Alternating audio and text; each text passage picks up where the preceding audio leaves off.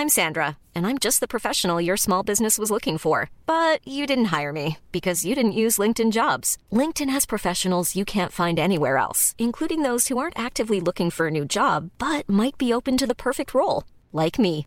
In a given month, over 70% of LinkedIn users don't visit other leading job sites. So if you're not looking on LinkedIn, you'll miss out on great candidates like Sandra. Start hiring professionals like a professional. Post your free job on linkedin.com/people today. The following podcast is a member of the Great Big Owl family. Hello and welcome to the Fear podcast about the overlap between comedy and horror. My name is Sarah Morgan. Hello. Hi, Sarah Morgan. Hi, Kemah Bob. How you doing? I'm pretty cool, man. Let's act like we just met. Yeah. Whoa, hi, nice to meet you. Wow, what are you doing in the studio? Oh, man, I just appeared here. Sometimes I like to sneak. I'm a sneaky little sneaker. You turn around and might be behind you. That's just how I am. Yay. Oh, I'm so happy to see you. I don't know where to start. Tell me. All right, so this is obviously a podcast about, like, fear. This is a podcast? What? Oh, sorry. We just had some mics on. Yeah, this is different. It's unsettling. Okay, all right, cool. I can get into that headspace. What did you think it was? I just wanted to hang out, you know what I mean? I thought we were just recording and we listened to it later. And I bought all this amplification equipment. Yeah. Oh, man. I'm so sorry. It's cool, though. That's fine. I definitely am down to be on your podcast. Have you ever heard of it? I mean, you don't really do a lot of podcasts. So. Yeah, I'm not sure what they are as a concept, but it seems cool. I like it. I like 2019. Podcasting. You're talking about fear, but also comedy. Wow. Yeah. Well, I think the thing is, there is, to me, as someone who isn't a stand-up, I think there's that stat, isn't there, that like people who public speaking is like people's biggest fear, and their second is like dying in a fire or something. It's weird. Yeah, it's like death. It's like losing someone, public speaking, and then death. Yeah. And I'm just like, how is that trump death? You're talking about comedy-related fear. Yeah, why not? Talk about how you deal with. Or do you get anxious before you go on stage? How do you? Lately, I've been experiencing I've always experienced like tummy stuff in the way of fear. Like the way I can best describe it is like, I don't know if you've ever waited for your mom in the principal's office, but the shit that your stomach does. Yes. It's like, wow, I'm not here for it. And recently, that's been coming back into play. Interesting. So sometimes I go through different different ranges of like being good at like knowing what I'm feeling and being able to admit that. So knowing what I'm feeling and then being able to honestly say to myself, okay, but we're a bit anxious right now, and why are we anxious? Okay, and that's all right. And recently it's like I've gone into some kind of weird denial where I want to admit to myself I'm anxious, but then I just haven't eaten all day and now I have to take a really watery shit. And I'm like, cool, so we're nervous. All right. Yeah. Like your body is literally eating itself, you know, from the inside. Yeah. Like when your stomach gets all it's like... It's so weird. Yeah. And I'm like, why can't... I'm like, this has become the sign at this point where I'm like, I can't like admit it to myself that I'm nervous about this. So instead, I'll just like listen to music. Like I'll listen to like really hardcore hip hop and get really pumped up. Like fast tempo, heavy bass. I'm like, yeah. I'm the gangster of comedy. These are my streets. Like, trying to like pump myself up. So I'll just be listening to this music, trying to develop this like rational, irrational level of confidence. Like trying to feel like Kanye. Yeah. I saw your as well as like millions of other things like the Guilty Feminist and Femmes of Colour comedy, which I'm going to talk about in a minute. And shenanigans. But you also did a fucking TED talk. That is cool. Okay, it's really upsetting. This is a sore subject. No, not really. But basically, it's still not up on the TED channel. So anybody who's watched it has watched it on my YouTube, which doesn't feature anything good. Like, you know what I mean? It's just that and like a hidden video of me singing Ho Hey by the Lumineers like 5 years ago. I did like a cover, and now that's listed as private. Because as soon as I uploaded that, I was like, I need to see what else I've uploaded over the years because people are going to know that I'm real strange. Amazing. But your TED Talk, tell me, your TED Talk was called What Would Kanye Do?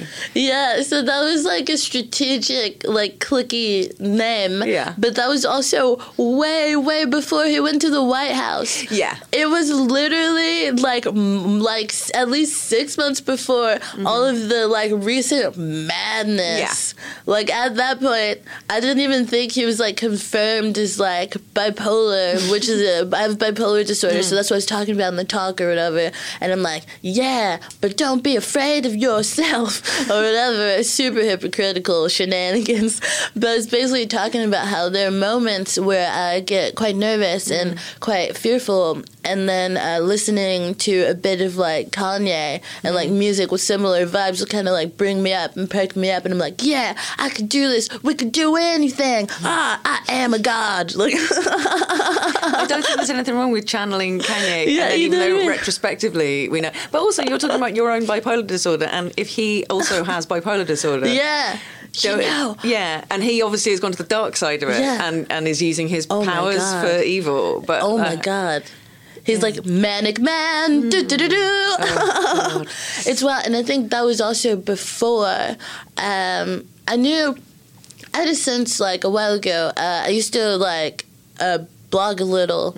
I was just typing like things that were like essays that also like I would pull like references, so it was kind of like I'd be like, yeah, check this out if you want to see blah blah blah. So it was like a kind of academic bloggy thing, but not, you know. And there was this one thing where I was like analyzing this album that Kanye had, The Life of Pablo, and I was listening to it, and I was like, you can hear signs of disassociation and all sorts of things in this music, and I was like, there's something going on with this man, and we should be very careful with how we deal with him and talk about him, because there's something very wrong. And that was like years before he put out some album where on the cover was like, being bipolar is awesome, I hate it, or something like that. Right. Some shit like that. Yeah. And it was crazy because I was listening to the music before I even saw the thing, and yeah, people experience stuff, man. Yeah. But do you feel like having a diagnosis like that it was helpful to you? Yeah, at the same time, it's all weird. I feel like it's definitely been helpful in helping me to like frame certain things and to understand like certain behaviors or like tendencies, and to be able to like put them in a lens of something. Because I think when you just going, I'm neurotypical, so why am I so fucked up? Like, you know what I mean? You're just like, whoa, apparently there's nothing going on here, but there's a lot going on here. So to be able to look at something and to go, okay, so as a person who's been diagnosed with this thing that there's no test for, but as a person that's been diagnosed with this thing, I can see that, hey, if I do something like that, not to judge myself. Right. Or maybe I should do these things, rest well and eat well and exercise, or the fucking shit that we're all supposed to do, unfortunately. Yeah. I'm like, oh, hey, if I do that, then maybe I won't feel so anxious, or maybe I won't blah, blah, blah. So having a framework, I think, has definitely been helpful. But I think a huge part of, like, receiving a diagnosis is then going to destigmatize it within yourself, and to not be so weirded out by the idea that you have a diagnosis that it like stops you from owning it. I definitely spent some time like in hardcore denial, and now I don't know where I am. I think I'm just trying to like do good things. Well, you talk about it. You talk about it on stage. You're also, you're kind of known for being like really honest and really fearless, and all the stuff people say about female comics when they just talk about their lives. You know what I'm saying? Yeah, they've not heard women talking about that stuff before. I'm just like, I don't know, man. I feel like what happens when you just try to keep it real, you know? Yeah. You talk about that stuff. That's really cool. Do you think... Thanks, Morgan. Yeah, I think you're an excellent stand-up comedian. You're very good. We're learning. We're baby. We're very new. We have a lot to learn. We're very excited to do so. It's so funny that you think of yourself in that, because I think you've got, in such a short space of time. So let's go back to, because you came to the UK, relatively recently, and then in that time, you've just, September 16. You're fucking kidding me. It's really you've set up Femmes of Colour comedy. Fuck it up. fuck it up. Beautiful. I love that pun. Thank you. It's actually the work of my flatmate, who's brilliant. And I was like, it's films of color. Films of color. I was like, it's FOC. When I like FO, we're like, fuck something. We're like, fuck. Something's fuck. There's fuck. There's no fuck there. And my flatmate actually runs the Cocoa Butter Club, which is a cabaret company of performers of color. And so it was, I think, my work with the Cocoa Butter Club and my work with the Guilty Feminists that kind of definitely spawned Fuck It Up. Because for me, it's like both of them in a blender with other elements, where the Guilty Feminist was like, I want to give, femmes in comedy, women, trans, non-binary people a space to, like, work together and whatever. And I just noticed that there was so much convo in the green room and stuff that was often like, why have I never worked with you? There were all these comics who were like, I've never been on a lineup with you. That's insane. Yeah, and these talented women who've been doing this, 5, 10, 15 years that haven't been able to spend that time with each other.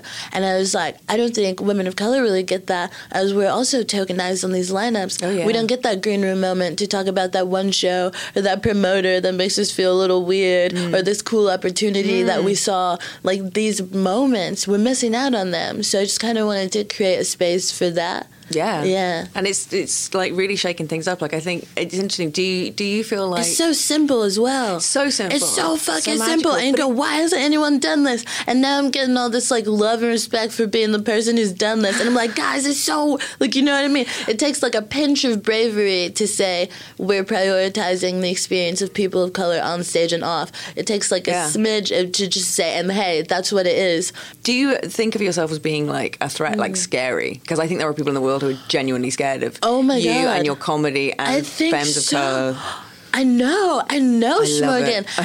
What's amazing to me about it is, guys, like, I feel like people have looked at me, like, there's some people that I work with on the reg, and there's some women of color even who will look at me and be like, whoa. And I'm like, guys, it's not that serious. If we were in America, I'd be normal. Like, you know what I mean? The idea that you're looking at me at radical says more about what's going on here, because I'm not even doing anything. I say white people sometimes, jarring. Like, you know? But like, so for me, it is really interesting. Also the idea that, something I found interesting was the idea that my being around certain people in certain spaces might be seen as some kind of vouching for them or whatever, or also being seen as some kind of like hyper woke thing when it's just like, no, I'm just learning, and I find it important that we all try to learn, but I don't know all of the good bits. And I always say, like, all your faves are problematic. Like, all your faves are problematic, including me.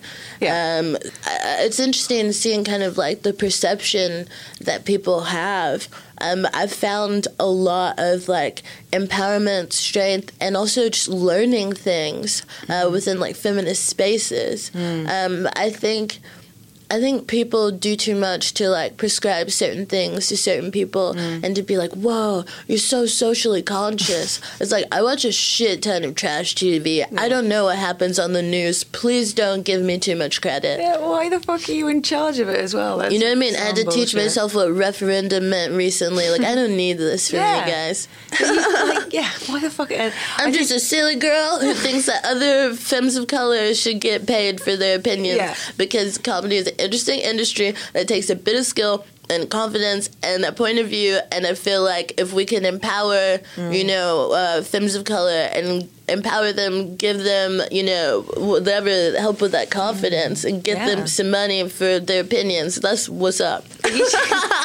Yeah, I can see why that's terrifying, But I'm like, people are out here, being very influential with their thought. People are crediting too much to comedians. Like, whoa, what a great thinker. Oh, my God, wow. Like Dave Chappelle, like, oh, wow, he really is framing things in a different way. And it's just like, yep, that way is gross, guys. Yeah. I think there's an interesting thing, though, where you can tell that someone is scared of something if they try and sort of, like, undermine it and be bored by it, because it's brilliant. There's a great video of you and Sophie Duker talking about about your periods online. It's so funny. Period dramas. Which was a cool thing to do, but every time I talk about it, I notice the production team was all dudes, and I don't know who allowed them to make that. It's amazing. I don't know who permitted them. They were doing the pre-production interview, and I was telling them I was like, I want to talk about this thing, and blah blah blah, my IUD, and he was like, what's an IUD? And I was like, how are you making this project?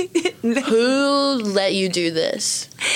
Oh God, yeah. There's the comments on it are all just like, why do we have to hear women talking about gross. this? I don't know, because because the men asked me to, because the men offered me money to do so. That's why.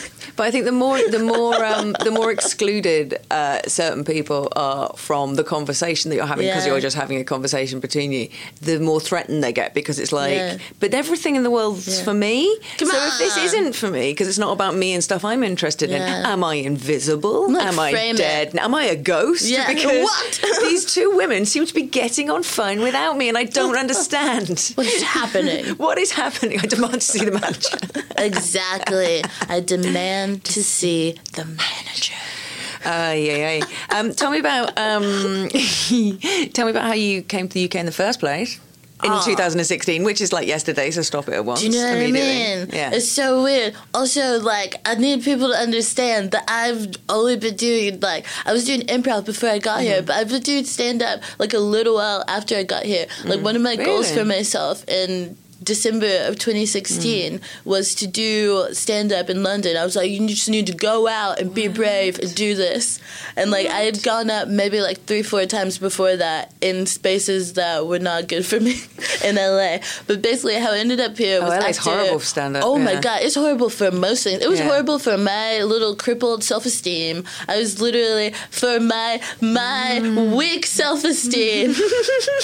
You're pointing at me now I'm back on track. It's fine. Just talk. No, I was like, hooray. No, I was like, did I say crippled? And I was like, I don't use that word. Is that a word? Okay. I was like, we're gonna cut that out, Sam. I will cut out the word cripple. I think crippling is fine as a word. Do you know what I mean? I don't know, Sarah, and that is the fear. That is the real fear. You might say a word. You might say naughty things. Yeah. That's literally, I feel like the guilty feminist is kind of oh man. That, and it's not hard because I'm generally I don't say a lot of fucked up stuff, you know what I mean? But I think that kind of thing of being oh, what? You know, it just makes you check yourself, which is low-key a gift in itself, which is to have that kind of mentality of being considerate, not compromising your shenanigans, but going hey, hold on, is that a language gonna alienate someone in a fucked up way? Which is definitely not the same as you can't say anything these days, which is what people think is going on with stand-up. It's you literally can say anything. You can say it, you are saying it really loudly now into a microphone. You just said it, and then you said that you can't say it, but you just say it. None of this makes sense.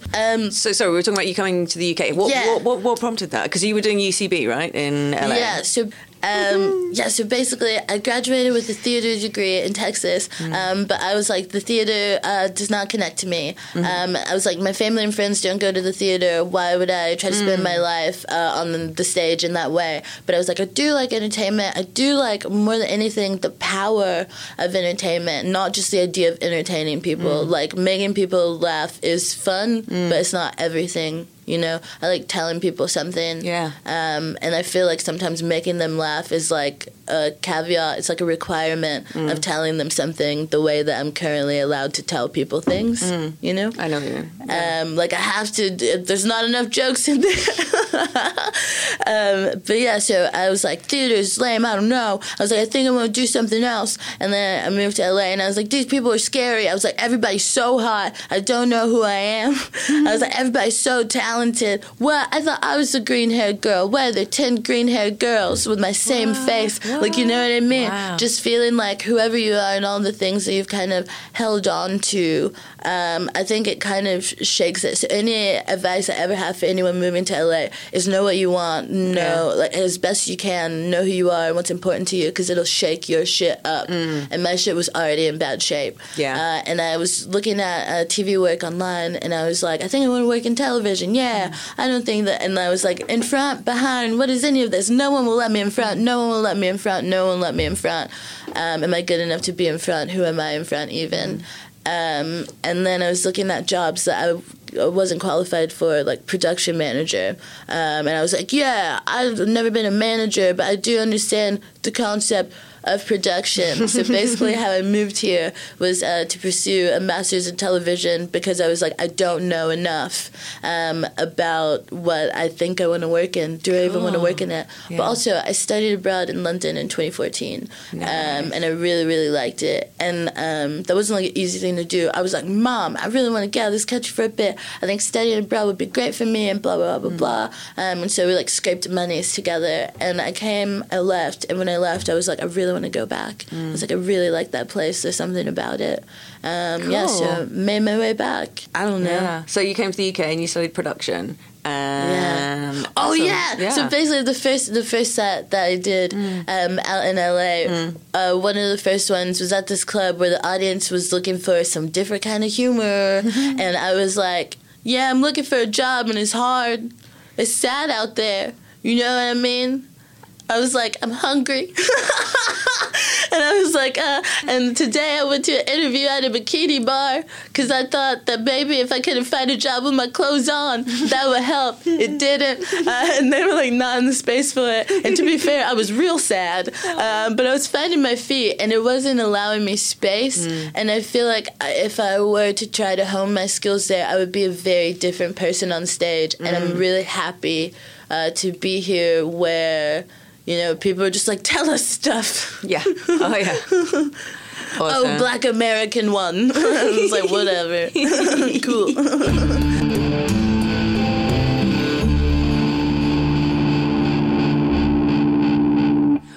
So let's talk about your choices. Cheers. Tell me about your... I love this. We normally before... not always, but sometimes before I record, people tell me what they're going to bring in and talk about, so I sort of do a bit of research and stuff like that. So I have no idea what you're going to talk about. Yeah, I know happening? One thing. I know the one word that you said to me. The thing that you were scared of, your favourite scary film moment is...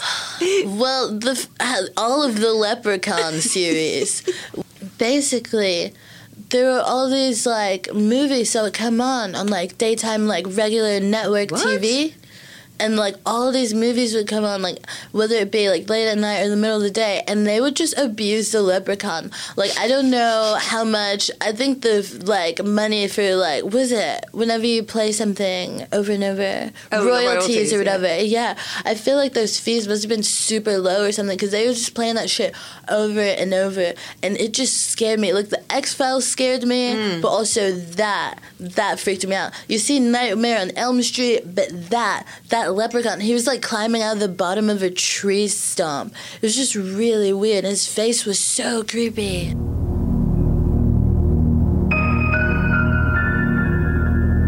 The luck of the Irish is being packed and shipped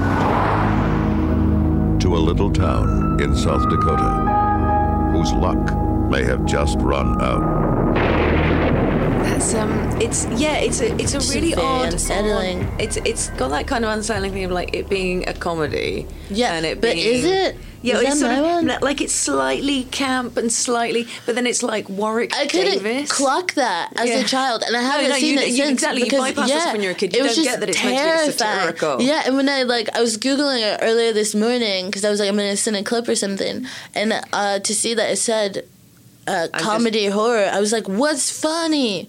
Yeah, and it's something weird about it because it's not like it is horrifying in itself. It's it, but like also cross-referencing it with me as a child who's just like afraid of shit. Yeah, because it's got that thing about it that's like you're sort of not meant to be too freaked out by this, and it's kind of like camp. But if you're a child, you don't understand what camp and funny and ridiculous is. I'm the kind of person. I was like, this guy's over the top terrifying. I'm just finding random clips on YouTube that the thing. It's like okay, so here's Jennifer Aniston with a leather jacket and a shotgun. So she's looking so wild. Yeah. But it's full 80s, like... Oh, no, 93, Jesus. Yeah, so I was born in 94. This is pre-Friends. You were born in 94. Yeah, I don't like to talk about it. All the way up. Is your email address Kemah Bob 94?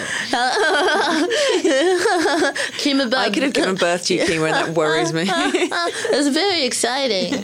That's really cool for you because you're a cool lady. Yeah, you got to stop saying You know what I mean? Okay, so we're just watching Jennifer Aniston pulling up a well. I mean, Why would she do that, though? You know what I mean? I think there's a kind of weird plot line where it's like she's got to find his gold for some reason. Also, I'm an only child, so a lot of this viewing is done alone. Yeah. I'm freak. And I'm the kind of person that, let's just say, I just started Stranger Things a couple months ago because I was afraid it was too scary when season 1 came out. I'm pausing it now because I can't see anything exciting happening. No. It's just Jennifer Aniston. It's just spooky, man. Yeah. Like, for me, I think, I don't know, scary stuff. I'm just like, life is terrifying enough. Yeah, you don't like a scary film? No, not too much. My flatmate has actually desensitized me to it. And recently, I was thinking about some people I know that really love horror. And some of them have been people that, like, their lives have been, like, traumatic enough. And I'm like, are you chasing bigger thrills? Yeah. Well, no, that's the. I think there's Like, something, you know? there's some kind of like there's like a safe space kind of thing with it. Where like for me, I mean, I love horror and I love scary things and for me, it's like the synthetic, like fake version. But actually, there's kind of the thing that occurred to me this morning, and you may disagree with this highfalutin theory I have because you do drag, right? I love falutin. Yeah. Do you love a highfalutin theory? My favorite. This is my highfalutin theory. You do drag, right? Yeah. You're a drag king called Lil Testes. It's true. Fucking amazing. He has a huge dick with little testes. And he's like, I love it, but I heard you talking about it on, and you were saying like you was kind of annoyed how much women are attracted to. Tell me about Little Testes. Scary. Like this, honestly, like, weird. that's scary for me. Yeah. Which is to see like people be so attracted to this like me doing like a male embodiment. Like yesterday, someone was like, "But I feel like he's like a part of you, or like he's in you somewhere," and that scares me as a concept. Because you're going. Well, you go to a really dark place with them, where it's like you're wearing like a Cosby jumper. You know what I mean? And like you look really hot. You're like a really hot dude, and you're just like skeevy. just absolutely. So skeevy. But to me, you see that I love drag kings because they're like a safe space. Yeah. They're this. It's like watching a horror film where it's like you are saying as Little Testes saying the most gross, like misogynist, like all the kind of scary shit that women think men think about them all the time. And because you're saying it, it's like we're it's allowed safe. to laugh. It's safe, and we're allowed to laugh, and it's like, and it scares me sometimes though. Like, do you enjoy it? It just scares you because you like it too much. I have fun. So for me, I have fun exploring less than exploring like maleness or this problematic dude, because I didn't want to portray like a sexy guy, or like some drag kings are like, oh, this would be an ideal gentleman. You know what I mean? Yes, I love those. Who are just like the perfect chap. Like, I'm a nice guy. And like, no. They're like a traditional drag queen who's just like everything. It's the best things about women, like blown up to 1,000. I'm a beautiful lady and I'm graceful and elegant. Yeah, exactly. And I have nice titties. I was like, no. So you're not doing that. You're doing like the worst a ghost things. guy. And I think what freaks me out about like doing that, because for me it's like somewhat channeling something, but somewhat a character. Like he's a character. Yeah. I've made these choices, and then beyond the choices, it's kind of free flow, right? But yeah, people getting attracted to him too much freaks me out, because I'm like, I'm hot, right? Am I hot? I'm hot. But also people, I think I have stuff tied up around like gender and stuff. Yeah. And like I feel very much like a woman. A lot of buds that I have, their exploration of drag is a bit deeper, and I think I'm also a person who I very much feel like I'm like into dudes and love some dick, but I've internalized like homophobia a bit, where I don't know if I could even admit to myself if I was a lesbian. Like, so I have this huge fear about like a lot of people I know who through doing drag have been like, you know what, I feel like I'm non-binary, or some of my friends who are like, whoa, hold on. That was like one of the first steps in them finding themselves as a trans man. And so I'm just like freaked out by people getting too into him or feeling like he's too much me. Oh, you think it might send you over to the pan side? I don't know. Like, I'm just like, why? I'm just like, don't look too deeply into it. But it's my internalized shenanigans, I think. I love that. I love that. You're like, I mustn't dress up as a guy and say sexy things to I must women. not have too much fun. Like, I'll take off my makeup not too long after. But also, I've had someone, like, I've dated someone who met me while I was in drag, and then we were, like, doing stuff, and they were like, I just want you to, like, tap into that little testes. This is a dude or a lady? It was a non-binary person,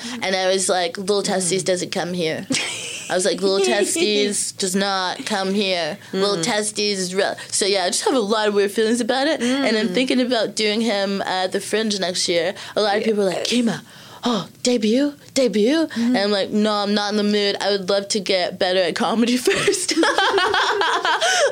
I was like, so sensible. I was just like, no, I'm all right, actually. I'm okay, thanks. But what gets me excited and I think would be really fun is like him. Yeah. But my fear with that is that people will really enjoy him and enjoy me less. Give me an example of the kind of, like, the sort of thing he says or does that's, like, as a joke and you think people are taking kind of too seriously.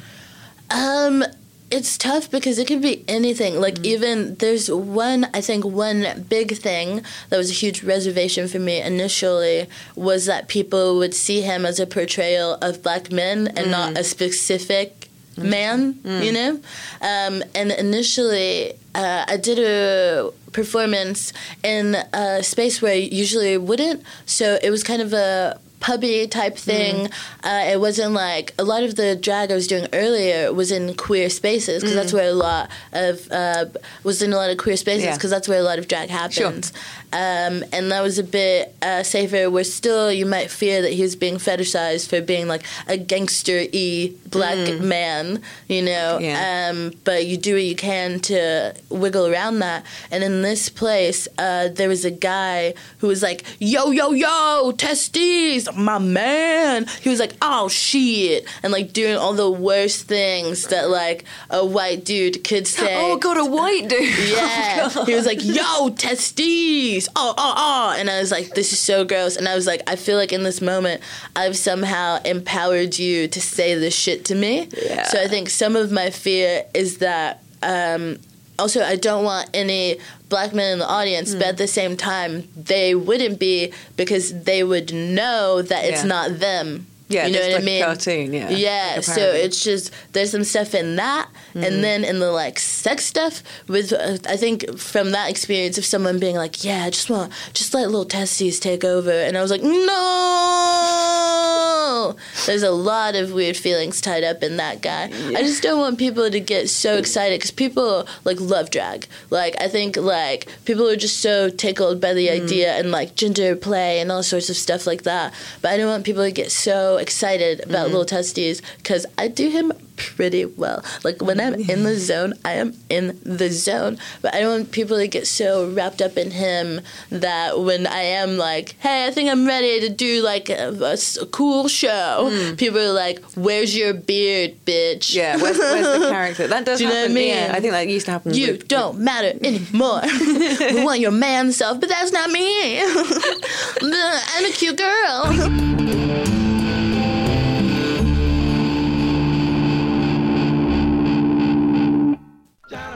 My Mate Bought a Toaster. We go through celebrities' Amazon purchase histories so you don't have to. Keep calm and love Dom Jolly novelty keyring and fridge magnets. Yeah, I love that. The G-spot. The Good Vibrations Guide.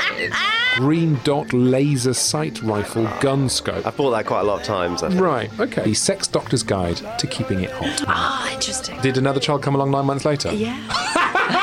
Loads of great eps up now, and new ones dropping every Monday. That's My Mate Bought a Toaster from Great Big Al.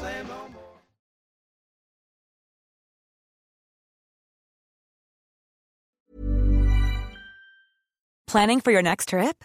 Elevate your travel style with Quince. Quince has all the jet-setting essentials you'll want for your next getaway, like European linen, premium luggage options, buttery soft Italian leather bags, and so much more. And is all priced at 50 to 80% less than similar brands. Plus, Quince only works with factories that use safe and ethical manufacturing practices. Pack your bags with high-quality essentials you'll be wearing for vacations to come with Quince. Go to quince.com/pack for free shipping and 365-day returns. There's never been a faster or easier way to start your weight loss journey than with PlushCare. PlushCare accepts most insurance plans and gives you online access to board-certified physicians who can prescribe FDA-approved weight loss medications like Wegovy and Zepbound for those who qualify. Take charge of your health and speak with a board-certified physician about a weight loss plan that's right for you. Get started today at plushcare.com/weight loss. That's plushcare.com/weight loss. plushcare.com/weight loss.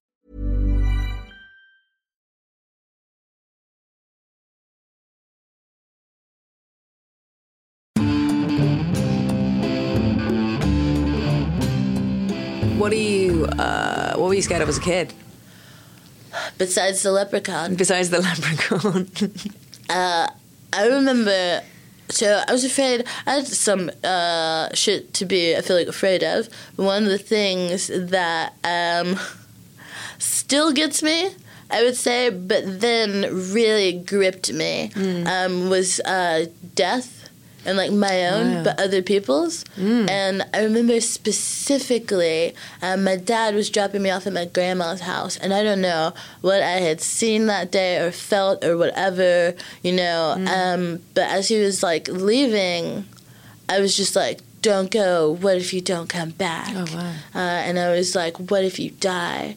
And my dad, which this is hilarious. You can tell, like, he was just fucking trying. He's so emotionally stunted. But it was so funny, like, in the moment, I was like, what if you die? And I was like, I don't want you to go, blah, blah, blah. And he was like, you don't have to worry about that. And he was like, I'm not gonna die until I'm very old, which doesn't help.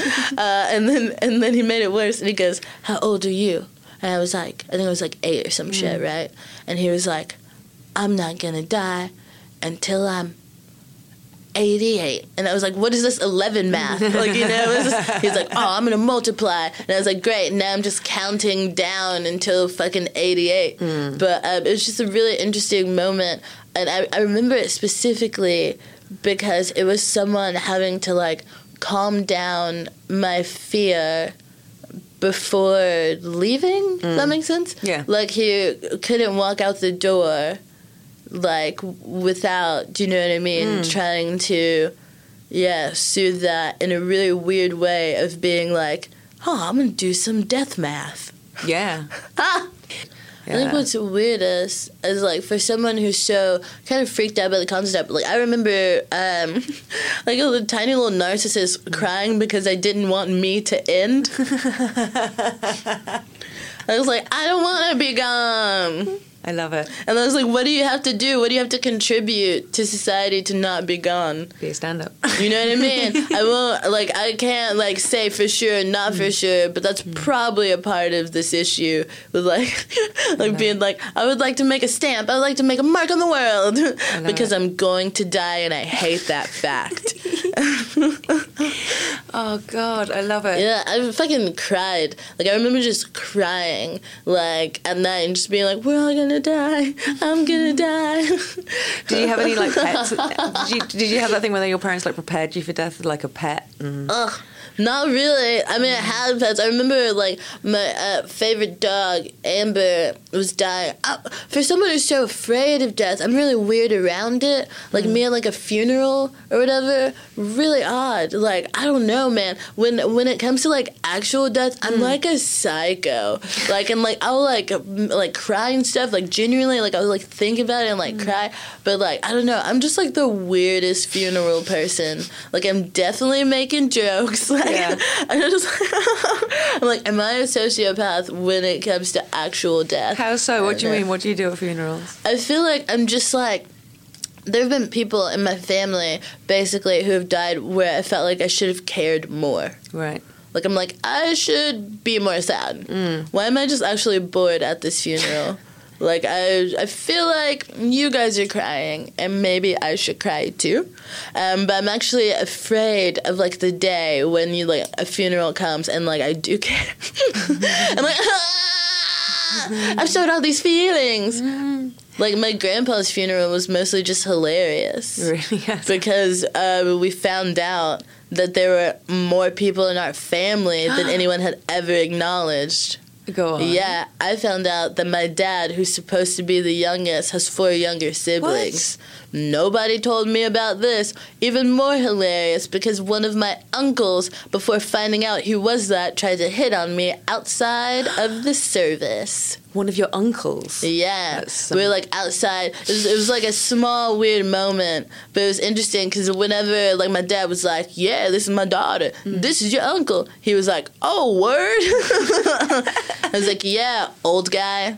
Oh my God. Yeah. There's a good hit rate if you're at a funeral. If you hit on someone, they're going to be your relation, right? Yeah, there's a great possibility of that.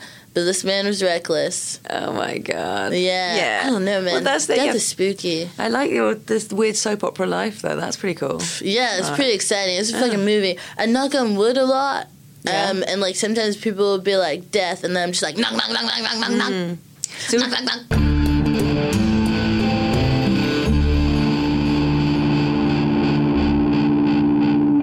My current fear is insanity. Wow.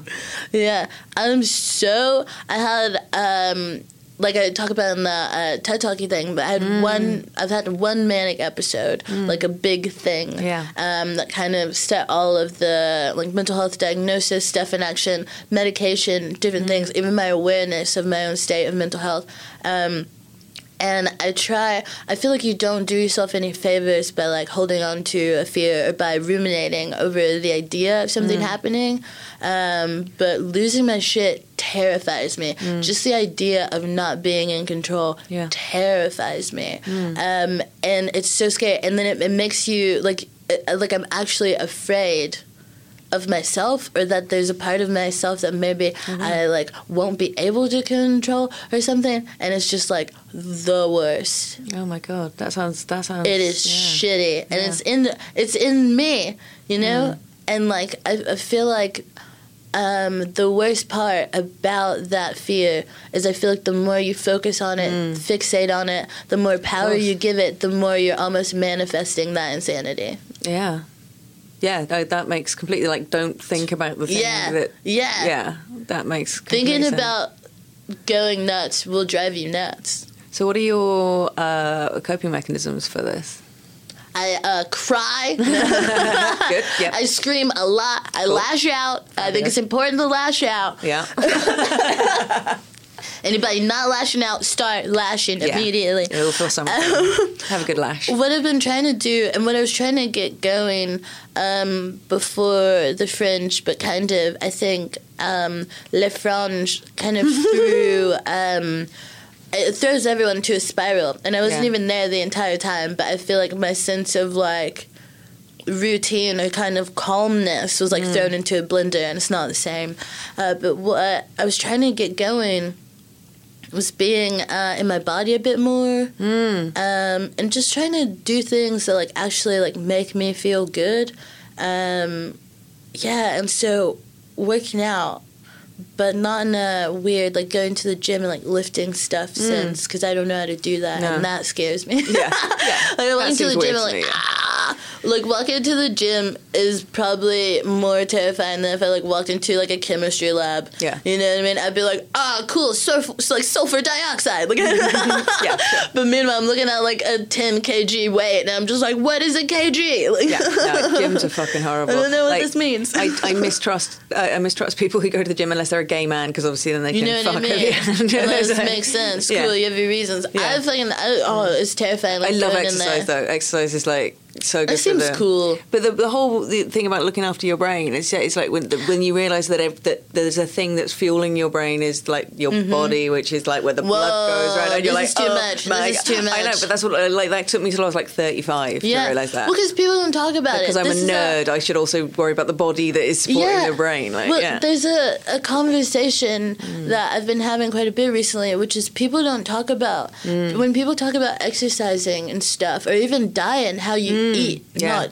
diet, that's such a weird word, but that literally is what you're eating. But like when people talk about what you eat and how you move, it's often in relation to the physical appearance of your body and their perception. Like even one of my friends recently, and we have a relationship where we like joke and stuff, and so I know that and we've had this conversation even, but she was like, girl, what you not been eating or something? She's like, what's going on? And I was like, what's up? What do you mean? And she was like, you talk about my legs or something. He was like, you talk about my waist or something. And she was like, I just feel like it's a lot of definition going on there, a lot of tone. You know what I'm saying? And like, it was funny. She was like, have you not been eating because you look toned? Yeah. You know what I mean? Because it couldn't just be that you've been like, no. She knows it didn't exercise. But the conversations I feel like that we often have or that we hear around exercise has to do with like how you look or like abs, you know, and like tight thighs. So switching the conversation, like recently a lot of my friends have been talking about how, and some of my friends with bipolar disorder have been talking about how exercise and stuff has like made them feel a bit more at peace, you know. A bit more energy in a positive way or whatever. And then other friends, you know, talking about how working out makes them feel strong and capable. Yeah, and totally. I'm like, oh shit, I do not. I'm really into the kind of the kind of weird secret army that people seem to be building, where suddenly all my friends who wanted to be thin now want to be like buff. They want to be like ripped, like fucking hench, to quote Jessica Fortescue. They want to be like muscle super women, and it's like, what are we training for? Because I'm in whatever it is. I want to look like Sarah Connor from Terminator 2. It's the gender war, fam. Yes. What are we? Well, you're on. It's the gender war. The gender war. We're gonna be like so fucking ripped for it. I always joke around. I'm like, I gotta learn how to swim. I gotta start reading more. Blah blah. And these are things that I want to do for like my own blah blah blah blah. But I like to joke that it's because of the race war. And I'm like, if the race war happens, all they have to do is put me in a body of water. We've lost a soldier. You know what I mean? And then I'm like, I gotta be well-read because stereotypically racists don't want me to be a well-read. So white supremacy and mental health are my only motivations. It's so messed up. You've all got. You need fuel for something. Yeah, I'm like, I need better cardio just in case I have to outrun racism. Yeah. The concept of racism. I'm not fit enough to outrun racism. There's worse things to outrun than like my own past mistakes and the patriarchy. Oh God, can we outrun them? I want it. Let's try and get our 5K up. Get on Runkeeper. Let's see. There should be a button on Runkeeper that's just like the patriarchy is leaving. Speed up and quicken that pace. Yeah. Wow. Every mistake you've ever made is 5K behind you. Oh my God. Oh. Jesus Christ. It's weird, man. But I feel like there's so much fear to be had, and I really I want to work my way out of it and kind of empower myself. Yeah, what's the answer? Because this is a podcast about fear, but it's not about like fear being like a good thing. It's what we can learn from it and what we can laugh about at it and kind of all go. I feel like if we can all look each other in the eye and go, yeah, I'm fucking terrified at the moment, then it's then it's okay. I think that's something I've felt in the air recently also is people trying to like realizing that other people are in very similar boats. Yeah. And trying to keep it a bit more real. It's almost a trend of people like allowing themselves to be vulnerable with each other and being like, hey, can we do this? Because we've not done this, and it's been hurting me. I feel like, for me, a huge part of the fear, or like trying to combat my current fear, has been about talking. Like I recently got my IUD ripped out. I would say removed, but that's not what it felt like. You know what I mean? She fucking exactly yanked that shit out. She was like, cough. I was like, what the fuck? It was horrible. Well, I realized that I've been on birth control.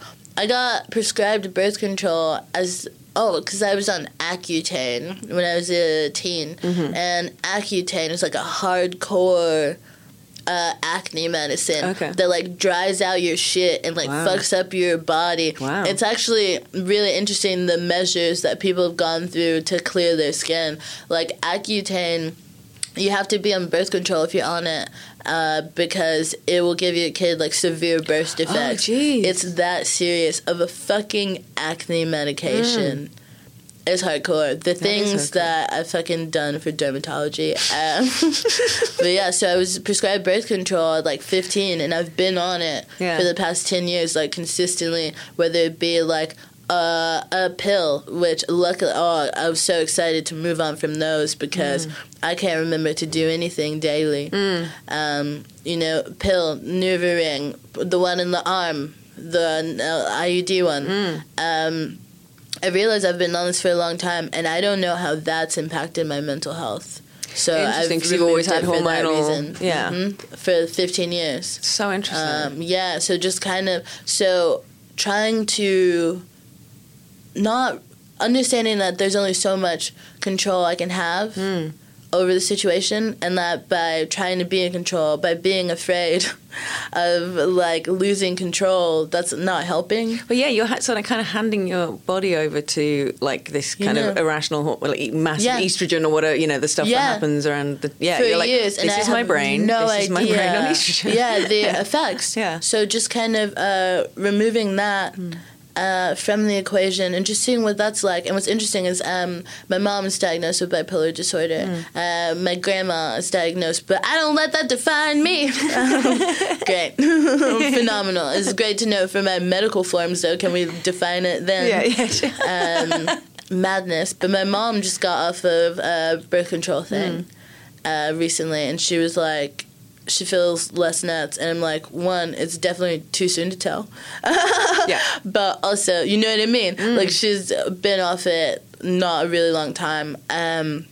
But so having this IUD removed, thinking about it, but also talking about it with my flatmates and with my flatmate and, a person that, like, she's seeing or whatever, and just kind of being like, and I'm wondering how this is going to affect me. And there's also something called the Mirena crash, which a good amount of people experience when they remove their Mirena, something progesterone, who fucking knows. There will be, like, a dip in you feeling happy. A solid amount of people experience this, and whether it be for a short period of a few days to like a few months, it can be so low a dip that you feel suicide-y.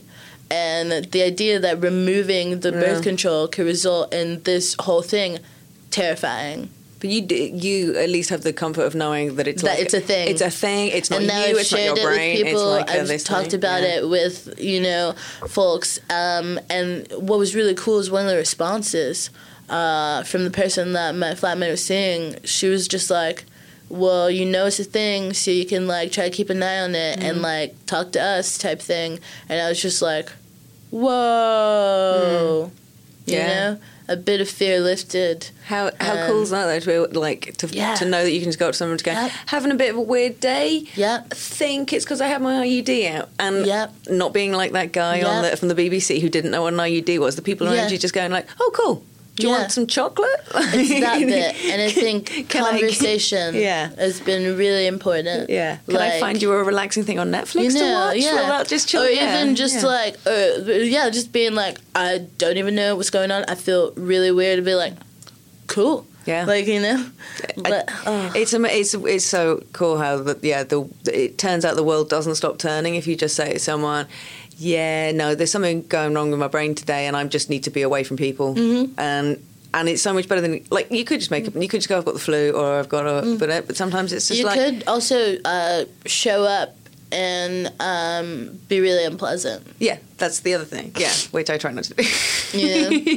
Shove it down and then try to be pleasant, but then... Yeah. Oh, it's like whack-a-mole. You can't, like, you bash one, like, I'm gonna be, like, super empowered, and then, like, some other horrible part of your personality pops up.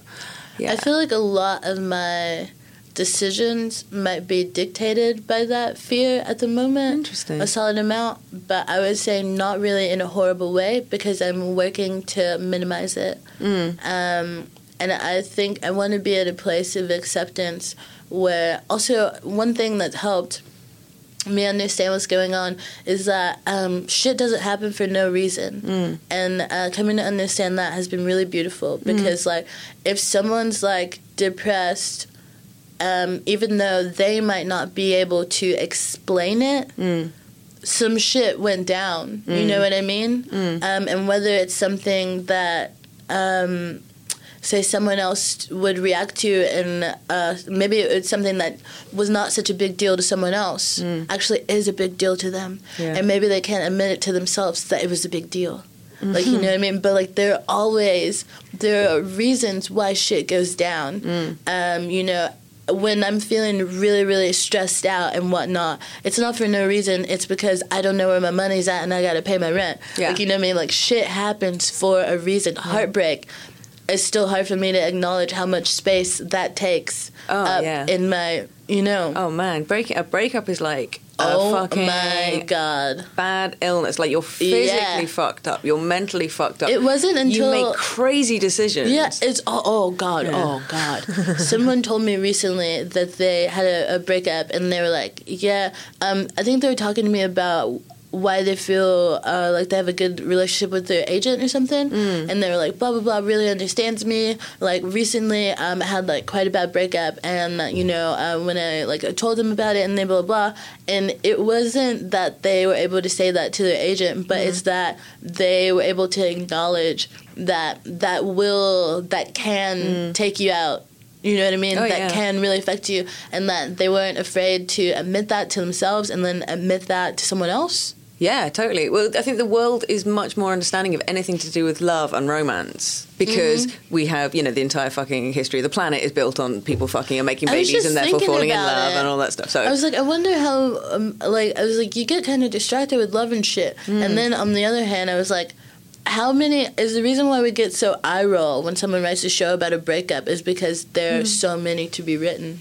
Like, you know, because there have been so many, and, like, we're a bit like, we've seen so many. Oh, you mean like a stand-up show about a breakup? Yeah. Like, you know what I mean? There's so many fucking shows about love. Yeah.